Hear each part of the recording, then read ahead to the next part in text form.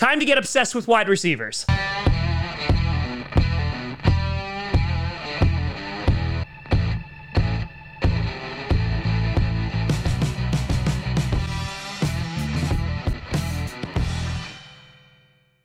Crossy Posse Packer Nation. Welcome to another episode of Packcast, the podcast where you don't have to be a Packers fan, but it sure does help. I'm your host, Tom. Just draft all the wide receivers. That'll make the fans happy. Grassi, and today we're going to be doing a little bit of a breaking down of a specific individual, and that individual is going to be Kadarius Toney, the wide receiver from Florida. Now, the way that this is going to work, it's just going to be a couple videos that are going to come out this week. We're going to look at individual wide receivers. Then we're going to look at a bunch of wide receivers together in one video for potentially day 2 or day 3 targets. I've just specifically picked these guys because they have been highly requested by the fans. Their names have been attributed to the Green Bay Packers. And so I was like, you know what? Let's do this thing. Now, in previous years, what I used to do is I used to have like little highlights that would be played in which I would be talking about specific plays and what I saw and what I liked and what I didn't like.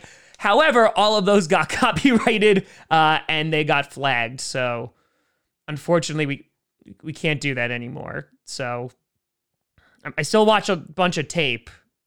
It's just I can't show that tape to you anymore. So a bunch of mock drafts have predicted that Kadarius Toney could go to the Green Bay Packers. I've seen it even as early as night 1 in the first round, and I've seen it in day 2, usually the second or the third round. This has been one of those guys who a lot of Packer fans have been sending to me, and he's like, he's the next Randall Cobb. He's a great slot receiver.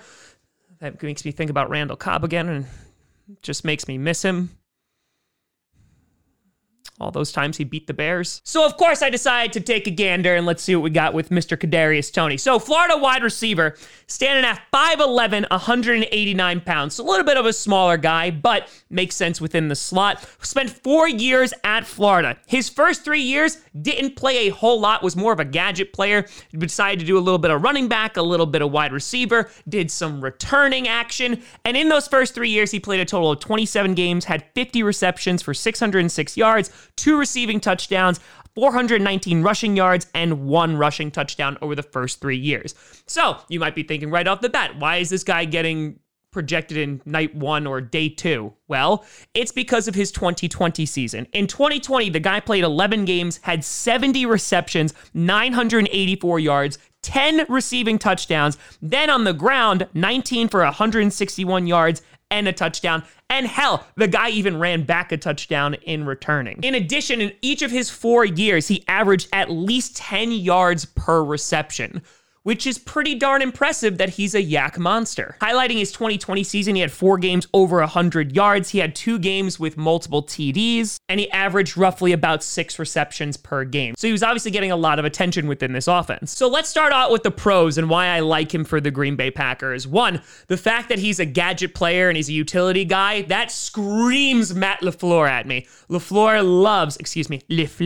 loves to use guys in different positions. You look at a Josiah DeGuara, who's a perfect example of this. We utilize our running backs in a multitude of different ways. You look at a Swervin Irvin, who is most likely not going to be on the team. I think he visited with the Bills recently. But this is the kind of guy that you utilize with jet sweeps. This is the guy that you use to create mismatches. And right off the bat, just scheme-wise, I love Toney for the Packers. In addition, he fulfills a need as a slot wide receiver, and in addition, he fulfills a need as a returner. We have done many, many experiments of kick returners and punt returners, and usually they don't pan out. Or, Swervin Irvin has like a decent season with it, but now that he is leaving, that goes up in the air once again. In addition, if you actually watch his tape, the guy is so elusive. He has such a fast twitch. He's quick. He has great release. A lot of the times, if you go and just watch his highlight videos, if you don't want to go through game by game, you could just go watch his highlight videos. A lot of the balls that he catches, he's wide open because he gets so much separation from the defender, which is something you would love to see.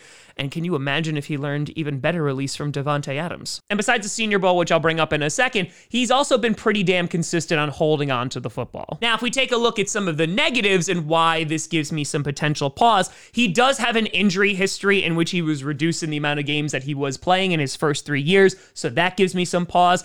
In the Senior Bowl, he did drop a bunch of passes, which set up some red flags. However, the ball is different in the NFL than it is from college football, so that kind of makes sense that he just has to make an adjustment. In addition, the Green Bay Packers usually don't target these smaller guys. They like to go for those really big, tall, strong wide receivers.